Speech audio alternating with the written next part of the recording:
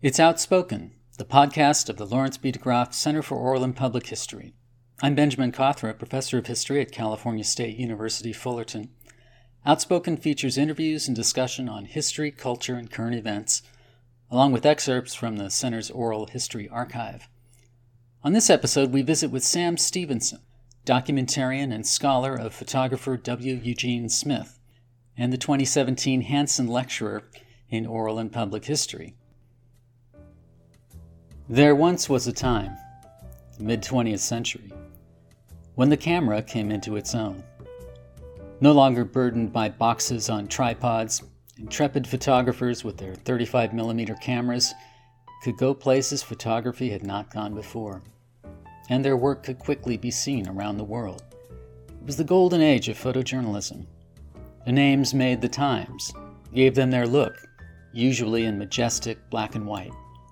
In magazines like Life and Look, and through the wire in newspapers the world over. No television until 1948. Radio had no pictures. Movie newsreels quickly came and went. Robert Capa, Margaret Burke White, Gordon Parks, Alfred Eisenstadt, John Mealy, and W. Eugene Smith, one of the greatest of them all. His arresting photographs, beginning in the humid World War II Pacific, roaming to a small town in Colorado to photograph a country doctor, or to South Carolina to document a midwife's effort. These photographs helped define documentary.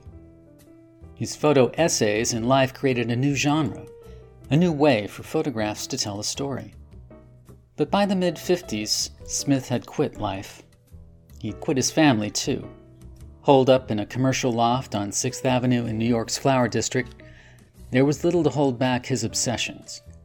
The never-ending darkroom quest for the print that showed not what had been there when Smith pressed the shutter, but what he saw there, an important difference. The intimacy of midnight and after rehearsals and jam sessions by jazz musicians, for whom the loft above Smith's was a seedy godsend.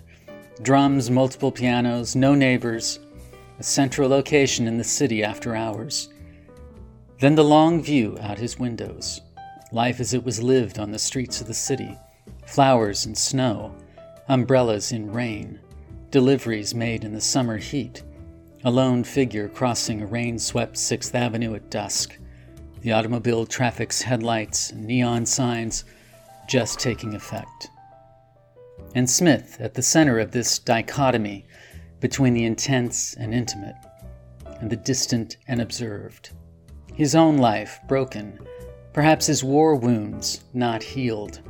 A man who rigged the entire building with microphones and recorded reel after reel of music, radio programs, stairway chatter, a disordered life documented with an obsession that matched his darkroom doings.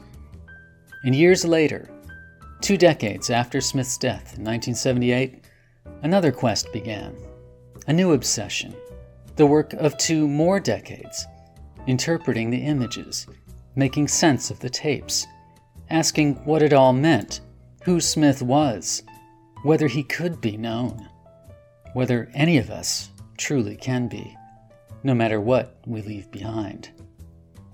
This was Sam Stevenson's quest, begun at Duke University's Center for Documentary Studies, his obsession, resulting in major exhibitions, books, and a promised definitive biography on Smith that turned out to be much less, and a great deal more, than that promised doorstop could ever have been.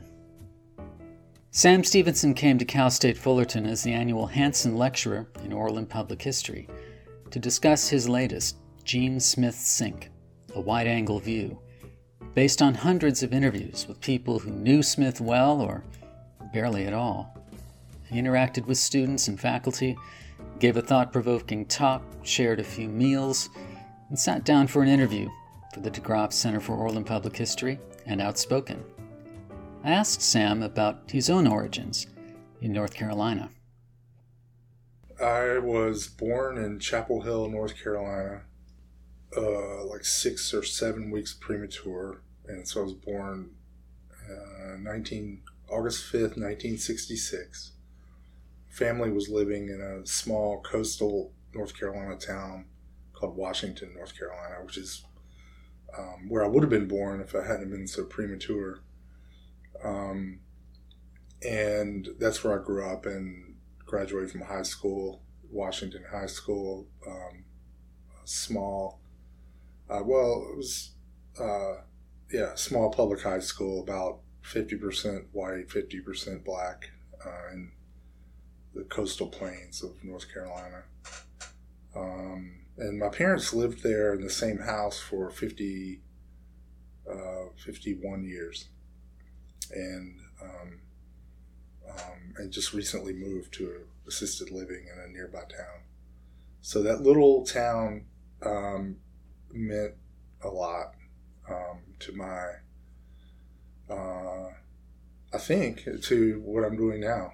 It was just kind of a thread, I think, that connects all the way back to that little town. I'd like to learn more about that. In public history, we have a fancy term called place consciousness. Mm-hmm. It's sort of trying to figure out what makes a place, and also what influence a place has on the people who come from right. it. So, well, this is important for me. Actually, I'm working on a new manuscript that I'm about 3/4 done, and I'm calling it "Which Direction Home?" So it's kind of like, what is home, for me, but for all of us. And definitely that little town is home for me. I mean, it was very important in so many ways. I think the light, the flatness of it was tabletop flat. Most of the area when I was growing up had been cleared for agriculture, by slaves, originally. And so there was horizon, in every direction. You could see horizon. There was a lot of water. There was 3 miles of open water, brackish water right there. So it was half freshwater, half saltwater. We had still dolphins, stingrays, lots of marine fish along with freshwater fish and bird, all kinds of waterfowl.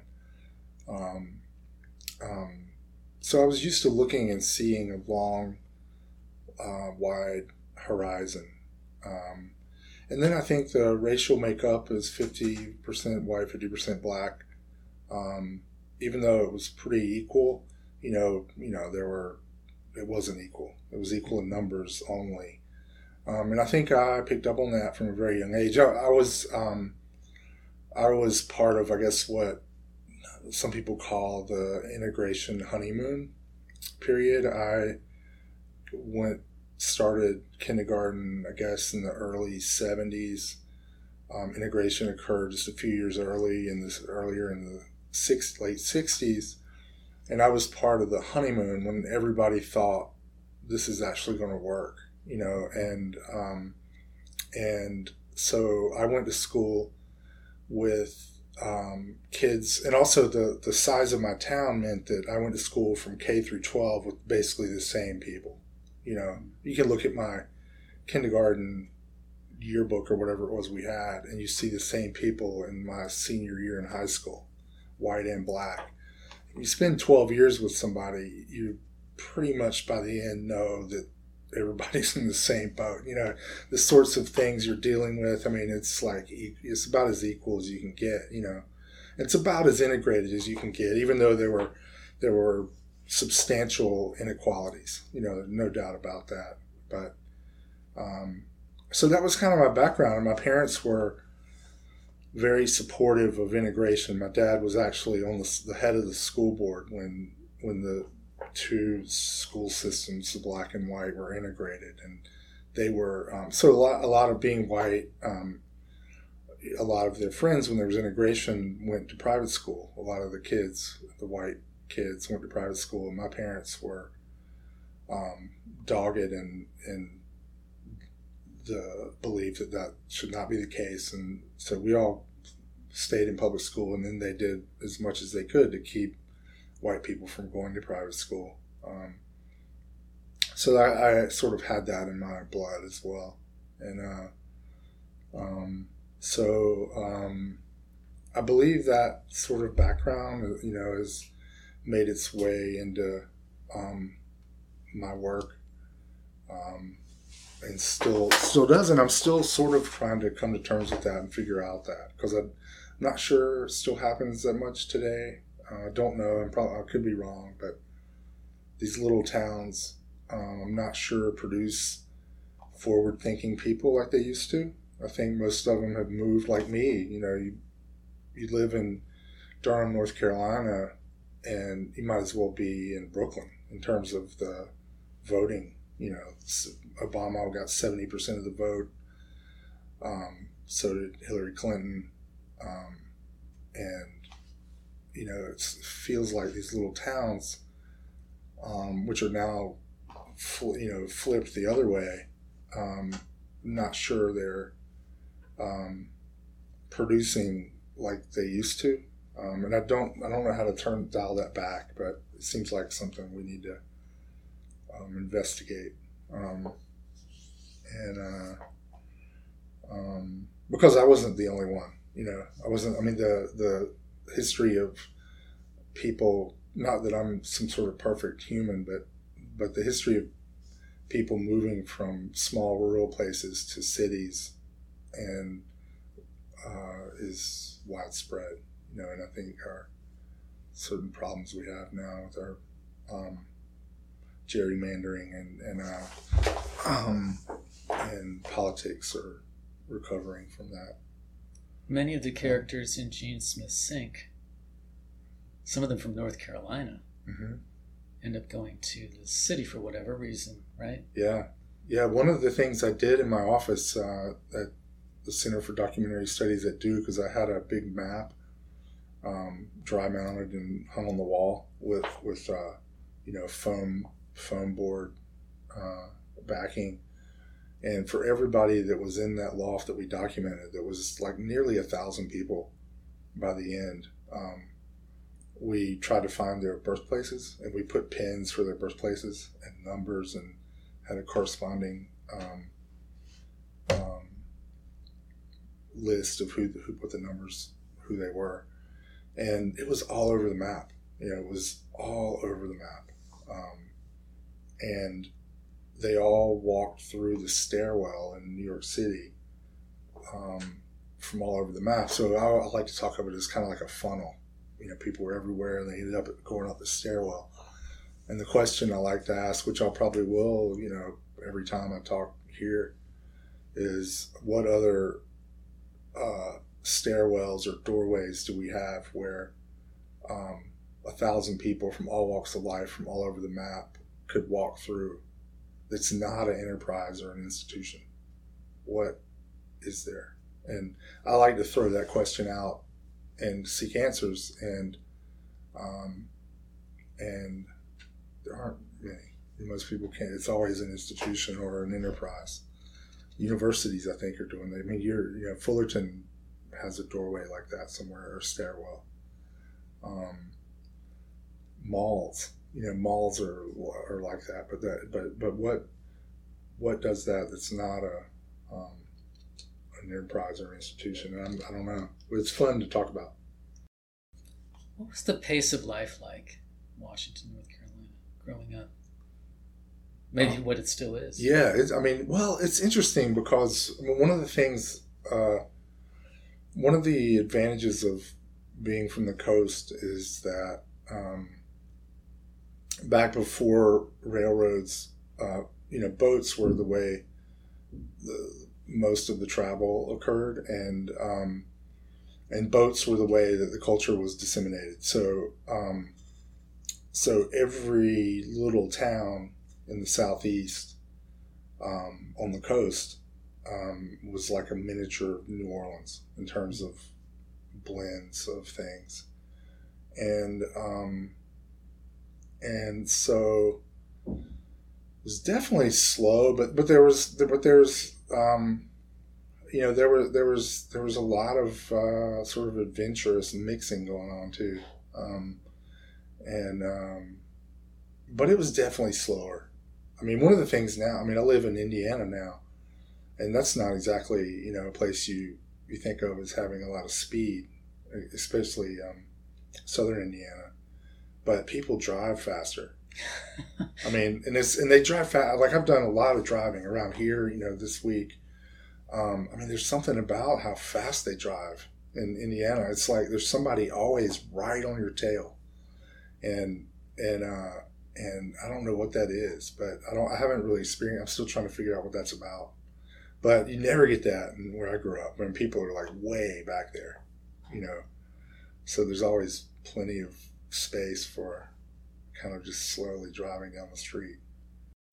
It strikes me that historians like me and documentarians like you are trying to slow things down long enough to figure out what we're looking at, or what the experience is, or what's important about it. It seems like that's fundamental to the kind of work that you do. I don't know if you'd agree with that. Definitely. I mean, I definitely would agree with that. I mean, slowing things down. I mean, it's something I have to battle too. I have to, I've started sleeping at night with my phone not next to the bed. I've been doing a lot of things this year to try to slow myself down. Yoga and meditation and a lot of things, but because it's easy to get sped up.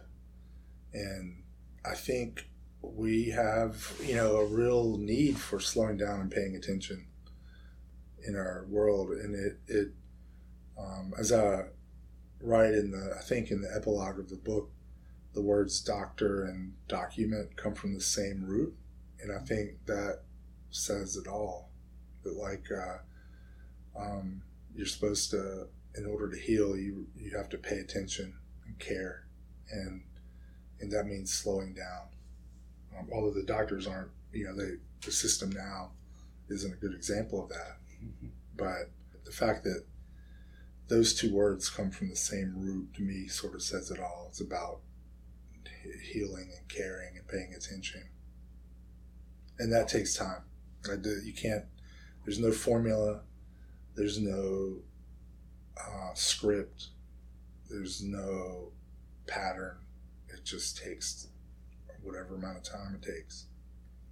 Speaking of scripts, a lot of us start off with scripts in our life. They're things we think we're going to do when we grow up. Was there anything you thought you were going to do when you grew up? That's a really interesting question. That also is part of what I've been thinking about now, about this which direction home thing. Because the writer John McPhee, who I admire, he wrote recently that he once went through his entire output, which at this point I think he's around 80, so it was like 50 years of work. And he marked everything he'd done that had a root in some interest before he graduated from high school, and it was over 90% of what he'd done. So I believe that's true for probably all of us. That there's a kernel of everything that goes back that far. So for me, I mean, there's like two things. There's like things that I was aware of, and then things that kind of emerged later, in my interests. Like if you'd asked me when I was 15 what I was going to do, I probably would have said I was going to play professional baseball, or something related to sports. I was just way into sports, playing sports and watching sports, which is another one of these oddly integrated and equal environments. Sports are weird, but there's something oddly equal about it, in terms of just the games themselves and the merit-based sort of achievements. It has a way of not being racist, and in terms of what actually happens on the court or field. It's just whoever is better at their craft. Anyway, sports were influential in my thinking and kind of this sort of egalitarian thing. My father was a physician, and he was a small town physician, and I remember he used to say that if you listen to a patient long enough, they will tell you exactly what's wrong with them. And something about that really stuck with me for sure, because that connects to the documentarian thing. But I couldn't have told you when I was 16 that I couldn't have articulated that. I really don't know. I think I was kind of naive and oblivious when I was a kid. Is there anyone from that time in your life who understood what you would become perhaps better than you did, or would not at all be surprised that this is how you turned out? Yeah, a high school English teacher. His name was Jim Farrell. Again, we're talking, a small 10,000 people in my hometown, small public high school, and he assigned us to read the New Yorker magazine's Talk of the Town section every week, like we all had to do it, and we had to prove we'd done it. We had to write little summaries of each of the pieces, and that was an assignment, which seemed like the worst kind of tedious, ridiculous work at the time. I mean, it was like, why do we have to do this? This isn't testing our acumen at all. And he also made us read the New York Times Book Review, and we had to, although we couldn't read that whole thing, it was long, but he made us summarize one of the book reviews every week. And so we had those two things which seemed outrageous at the time, but it stuck. It stuck with me, no doubt about it. And this sort of thing I've had, as New York is my second home since I was a teenager. I'm sure that started then. It had a lot to do with it. And he also assigned me Bernard Malamud's The Natural to read, and he knew that I would be drawn in by the baseball, and he was a genius. He assigned that book to me, and I just loved it.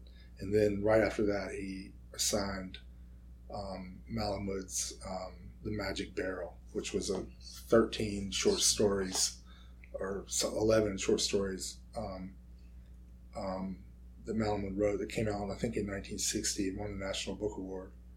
And it had nothing to do with baseball, but it had a lot to do with New York and documentary work, and that stuck with me too. So I think unfortunately, he died way too young. Mr. Farrell died, I think he was only 50 or maybe even less when he died, but I would love to talk to him right now. I'd love to have him read my book, and there's so much New York stuff in there, and see what he thought of it. Sam Stevenson didn't know it, but his road to Cal State Fullerton began when the Postal Service delivered my mail one day in 1999 in St. Louis. I always looked forward to the latest issue of Double Take, a quarterly treasury of documentary photography and text. Inside this new issue, I found Nights of Incandescence, an article and photo spread of W. Eugene Smith photographs from the fabled Jazz Loft on 6th Avenue in New York City, written by Sam, who had already been working on Smith for a couple of years. That article turned out to be one of the streams nourishing my eventual book on jazz and photography, Blue Notes in Black and White. And through all this time, I watched Sam Stevenson more closely than he knew, wondering what would come next of his 2-decade investigation of Smith's vast archive and chaotic life. But how did he come to work on Smith in the first place? Well, I had a very circuitous. I was an economics major in college, and and then got a job. I had a very circuitous career. Immediately got a job in banking, corporate banking. I graduated from college in '89, December of '89, and then started working in corporate banking in a really nice job in Charlotte, North Carolina, in January of 1990. So there was no in between, but I was immediately sure that that's not what I wanted to do. So I left that job and moved to Washington, D.C. and got involved in economic policy, which was more of my nature, and did that for 2 or 3 years, and then went back to graduate school in economics at North Carolina State University in 1993, and did that for a year. Then I was then I went from there to Department of Religious Studies grad school at UNC Chapel Hill. So whenever I tell this story, people are like, "What? Your economics, religious studies? What was that?" And for me, the connection is value. It's the idea of value and how value is measured. And I think, and that's really what I'm still doing in a way. It's like, what is valuable and why.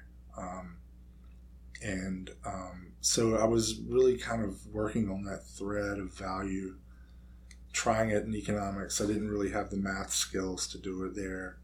Tried it in religious studies and cultural studies and didn't really have the theoretical skills. And I sort of, around that time, I think it was 95, I took a class at the Center for Documentary Studies at Duke with Robert Coles, who was the founder of the Center for Documentary Studies. And I was also working at a bookstore in Raleigh, North Carolina, which is a hugely important thing for me in my life.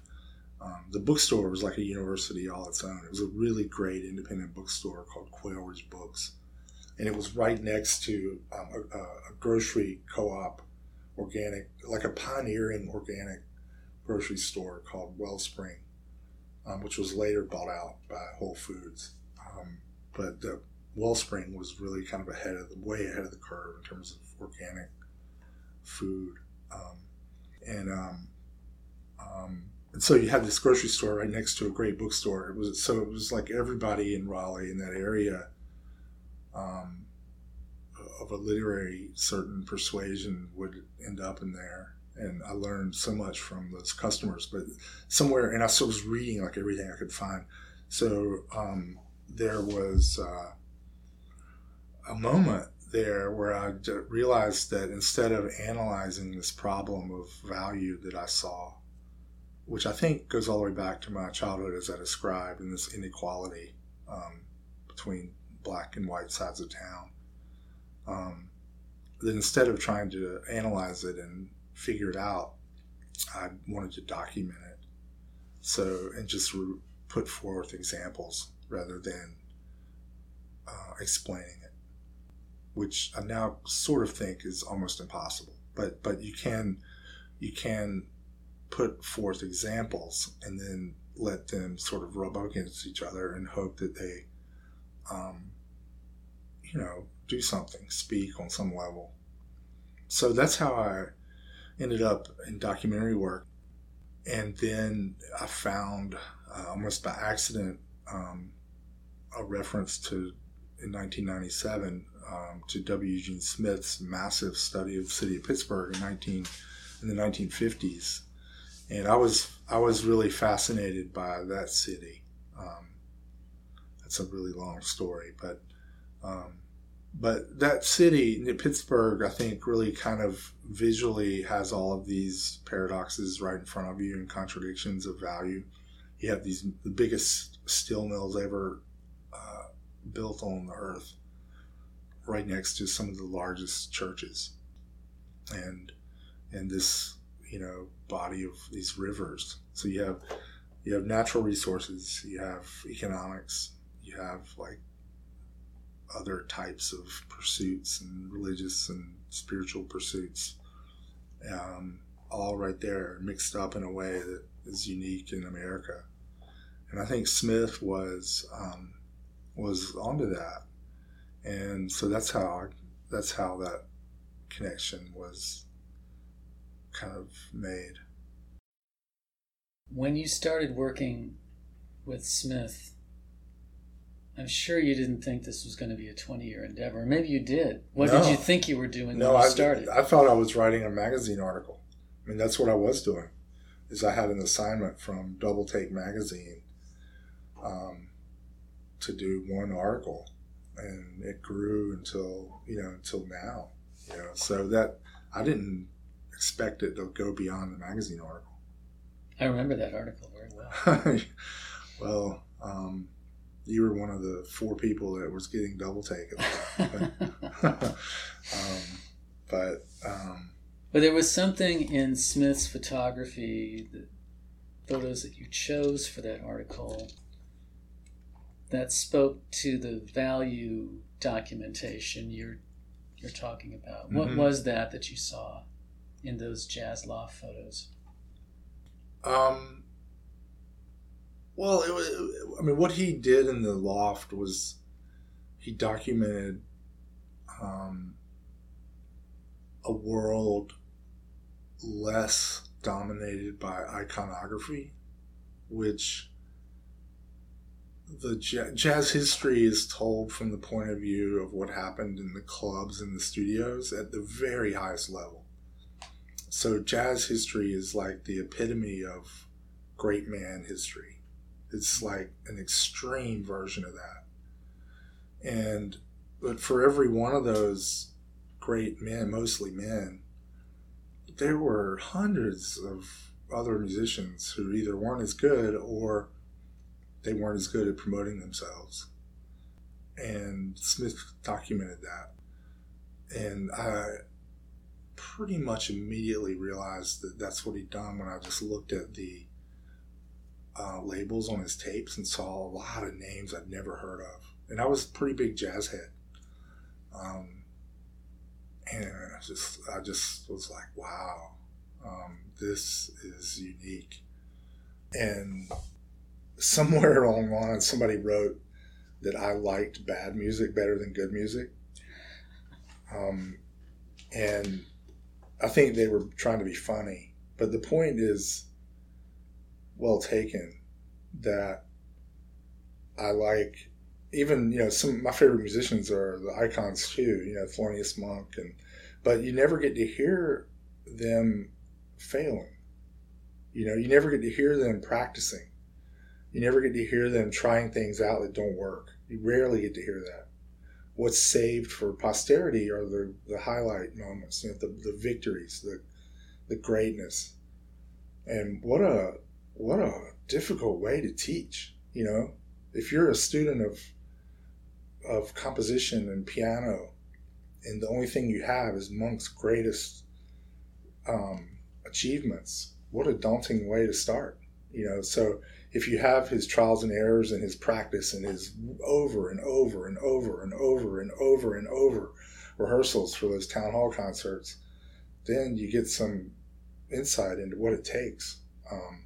And you don't come away thinking it's just some miraculous thing that's spun out of the heads of these guys, and women too. It takes a lot of work. So Smith got that. I think he really, that's what his achievement at the end of the day, I think, is what he provides, what that work provides. And of course, I didn't know all that at the beginning, but I did have some instinct that that's what was on there because of what was written on his tapes, just the chicken scratch labels. What challenged you more? The photographic archive, trying to grasp what that was all about, or the audio portion of the archive, which was thousands of the audio tapes? For sure. The audio was more challenging because there was kind of it just took a long time to raise the money to transfer those tapes to format that we could listen. And then once we had it, took a long time to listen. I think we used to say that there was a 1 to 3 relationship between the amount of time it took to listen and understand what was on a tape. So for every 1 hour of tape, it took 3 hours of listening. And so wasn't able to, I had one guy who worked with me who listened to these tapes as his full-time job for 10 years. And he'll be the only person to have ever heard, the extent of what Smith did. And then we had a team of others listening as well. And then I would sort of base what I was going to hear on what they were hearing. So that was really hard. That's why it took so long. The photos we could get through in a pretty short amount of time, even though there were a lot of them. But it was easy. It was easier.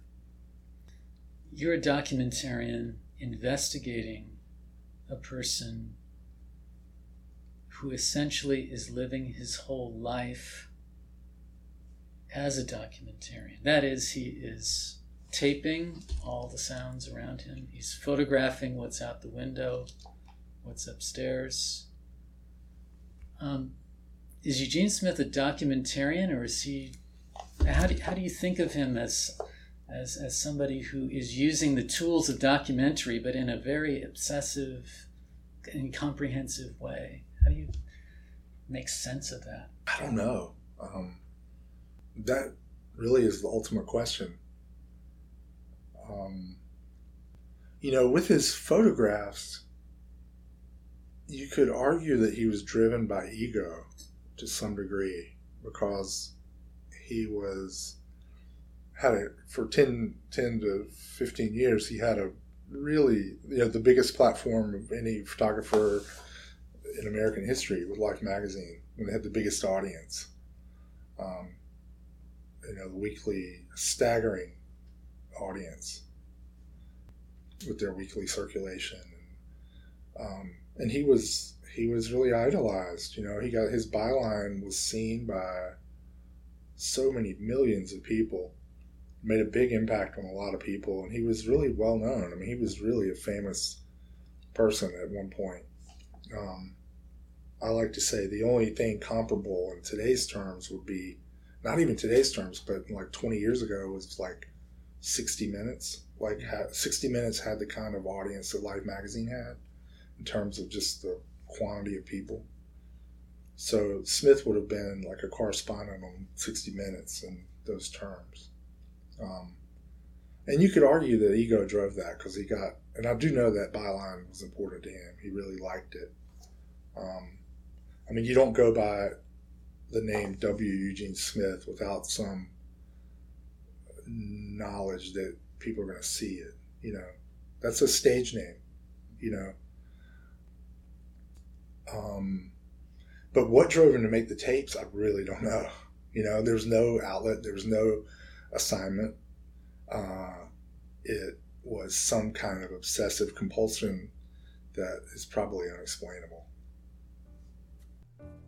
Sam Stevenson's latest, Gene Smith's Sink, circles around the subject the way Citizen Kane does, in an effort to understand what can and can't be known about a remarkable person, looking for the artist by following his footsteps decades later, interviewing an extraordinary range of people. Smith's and Stevenson's journeys begin to merge. The arc of Smith's life becomes part of the writer's. Smith himself was a pioneer of the photo essay, the arrangement and sequencing of photographs to tell a larger story.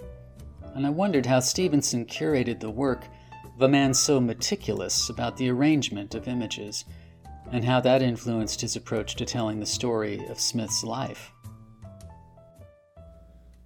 Well, it really fit into my worldview, that Smith's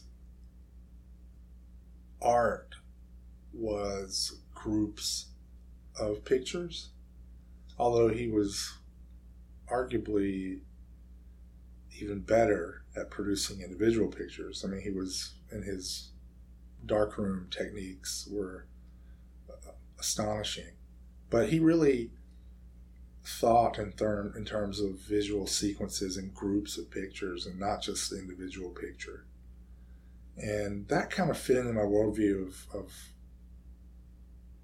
trying to avoid iconography, and trying to avoid a bigger view, what I call a wide angle view in this book, is just trying to see more than one tight focus. And I learned that, I think, from him, and trying to figure out what he was why he fought so hard with Life magazine editors over control of his layouts, which is the crux of what he fought with their editors about, was the layout, not the individual picture choices, but the sequences and the groups.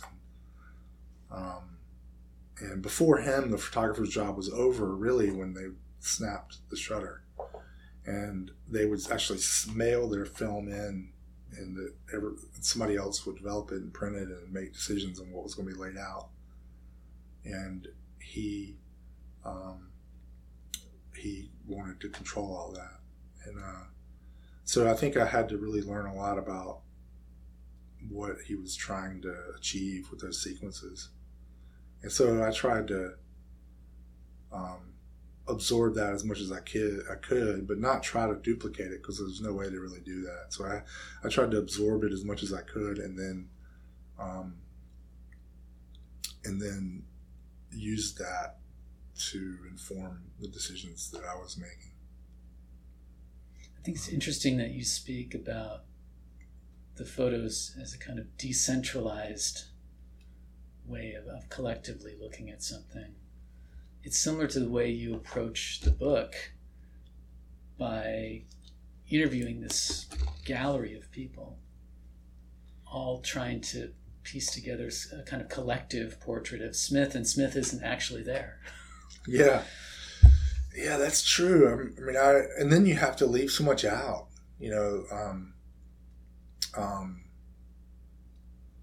and that's really hard, and that's why the book was so late. I didn't want to just throw everything in and make it be 1,000 pages.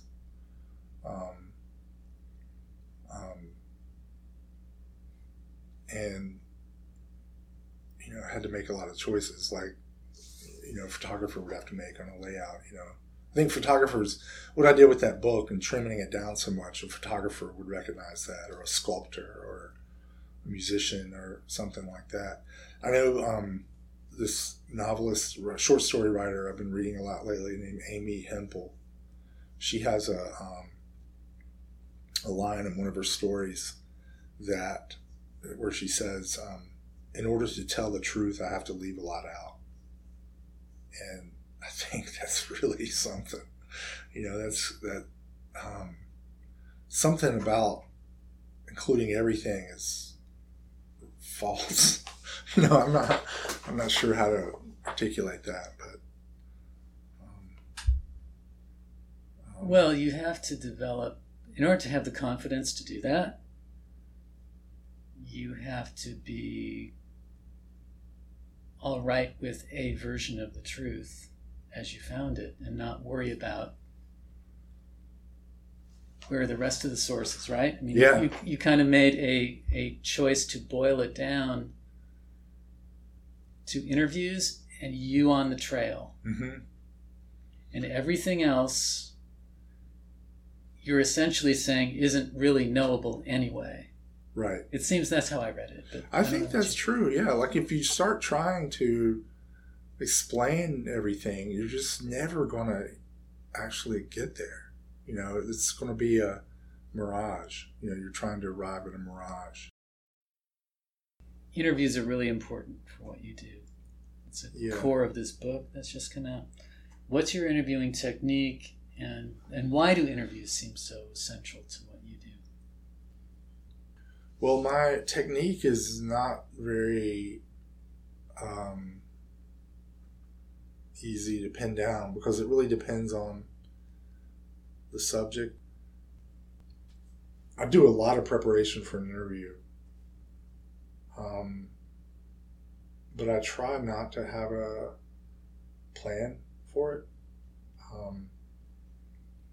because I want there to be room for unexpected things to come up, or unasked things. And sometimes that doesn't work. So I have to sort of go to the list of questions. But so it's really, it's kind of like what my dad said about his medical practice. If you listen to a patient long enough, eventually they'll tell you exactly what's wrong with them. And my interview style probably has something to do with that. Like, if you just sit there, sometimes you'll eventually the real stuff will start coming. But sometimes it's not true. In some ways, I want to find out what people want to talk about. I feel like there's something that people want to say, and I want to find that, like, get to that and let them say it, because often it's something they don't say in their normal life, and there's not really a question you can ask to get to it sometimes, because they're so used to burying it or so used to thinking it's not important that they don't really say it. And I one of the things, I mean, I did, like 500 oral history interviews, and at one point I started realizing that people who said they had nothing to say were the best people, because the people who really thought they had a lot to say were just going to regurgitate the same thing they always say, But they think they're supposed to say. Yeah, or something they just almost like rehearsed, because they told so many people. So there's sometimes in interviews where I hear somebody say something, and I'm probably guilty of it too, where I'm just like, God, they're saying this again, and it's like, if you can get to something that is not that, then that's where you want to be. But it's hard to do that. It takes a lot of time. A lot of times it takes more than one interview. It takes winning some trust, and it can take a while to get down to that level. When you started the book, did you think you were writing the, quote, full dress biography? Absolutely. The doorstop, the definitive? Because that's what I thought you were doing. I mean, the book proposal that I sent to Farrar, Straus and Giroux, which they accepted, and paid for, was for that. I mean, my proposal was 69 pages. It was like 19,000 words, which was already like a 1/5 of the book, So, I mean, 125,000 words is about a 450-page book, and that would be a reasonable biography length. I mean, you could go with 250,000 words, and it's 800 pages, 900 pages, which some people do. But yeah, my proposal was for the big doorstop. But I didn't really know what I was doing then. But and I know now that I would never propose that again. When did you know, though? When did you know that that wasn't what you were doing? Oh man, I mean, I think I denied it until recently. I mean, I think I denied. I think I denied that what I was doing was really this slim result until like 2 years ago, and I cut the manuscript by 65%, starting about 2 years ago. Painful or liberating? Both. Yeah, both. But I've already received, some frustration particularly from Smith nuts, who just want more. But I think, so I don't know what to do about that. But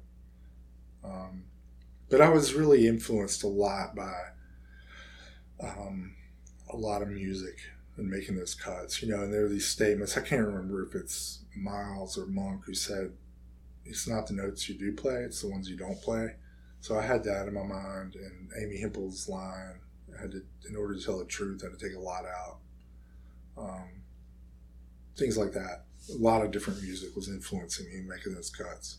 And I think those kinds of cuts, like I said, a photographer, a filmmaker, a sculptor, a poet would go, oh, that's what I do every day. It's just not what a historian does that much, or a biographer. Exactly. Yeah.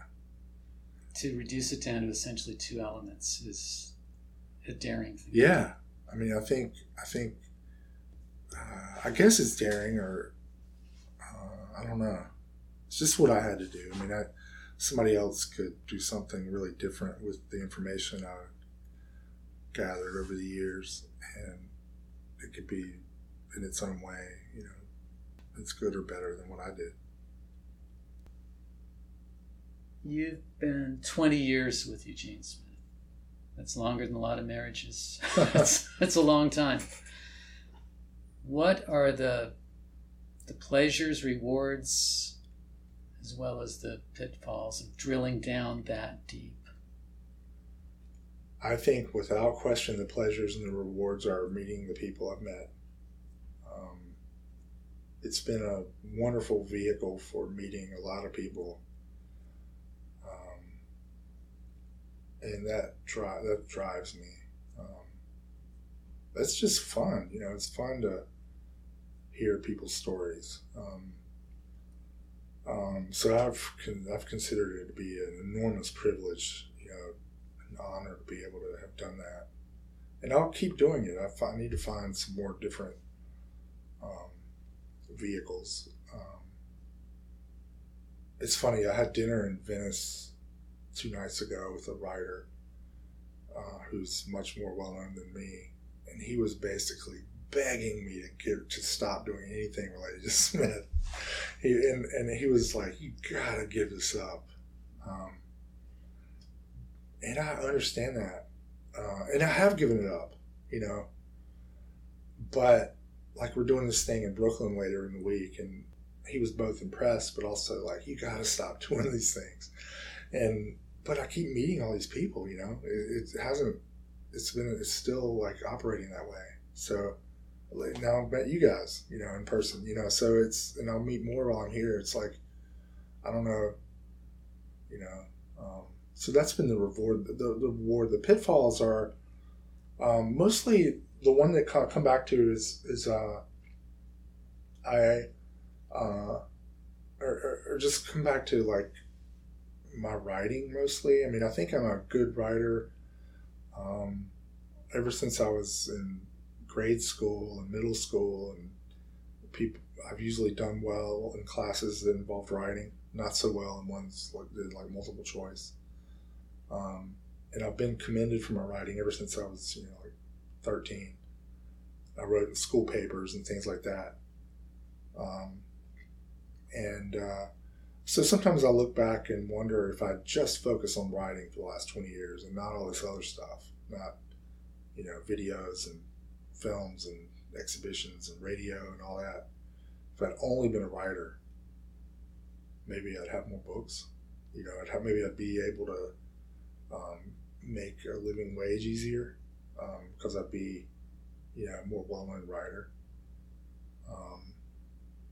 So sometimes I lament that, but I also know a lot of the writers haven't met all these people, that I've met. Sam Stevenson's works include Dream Street, W. Eugene Smith's Pittsburgh Project, and the Jazz Loft Project, photographs and tapes of W. Eugene Smith at 821 6th Avenue, 1957 to 1965. He also coordinated, edited, and curated Bull City Summer, a season at the ballpark, which collected photographs and writings based on a season of baseball at the Durham Bulls minor league ballpark. In 2013, Sam founded an organization dedicated to documentary expression called Rockfish Stew Institute of Literature and Materials. Rockfish what? So I spent 15 years at the Center for Documentary Studies at Duke, and that's where that was my home base for the Jazz Loft Project. And the Jazz Loft Project ended up being a lot of different outcomes. It was my book. It was a documentary film that came out last year, an exhibition at the New York Public Library, and traveled. It was a radio series with WNYC in New York. It was a website.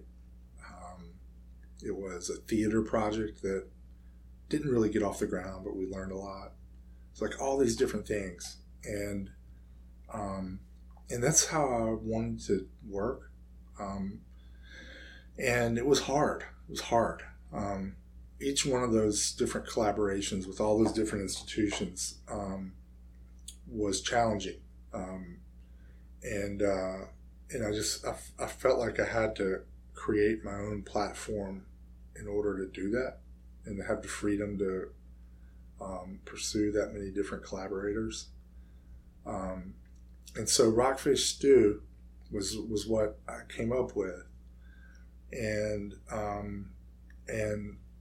the language there is really important. Rockfish is the staple fish that comes from the waters where I grew up. It's a striped bass or rockfish, or striper.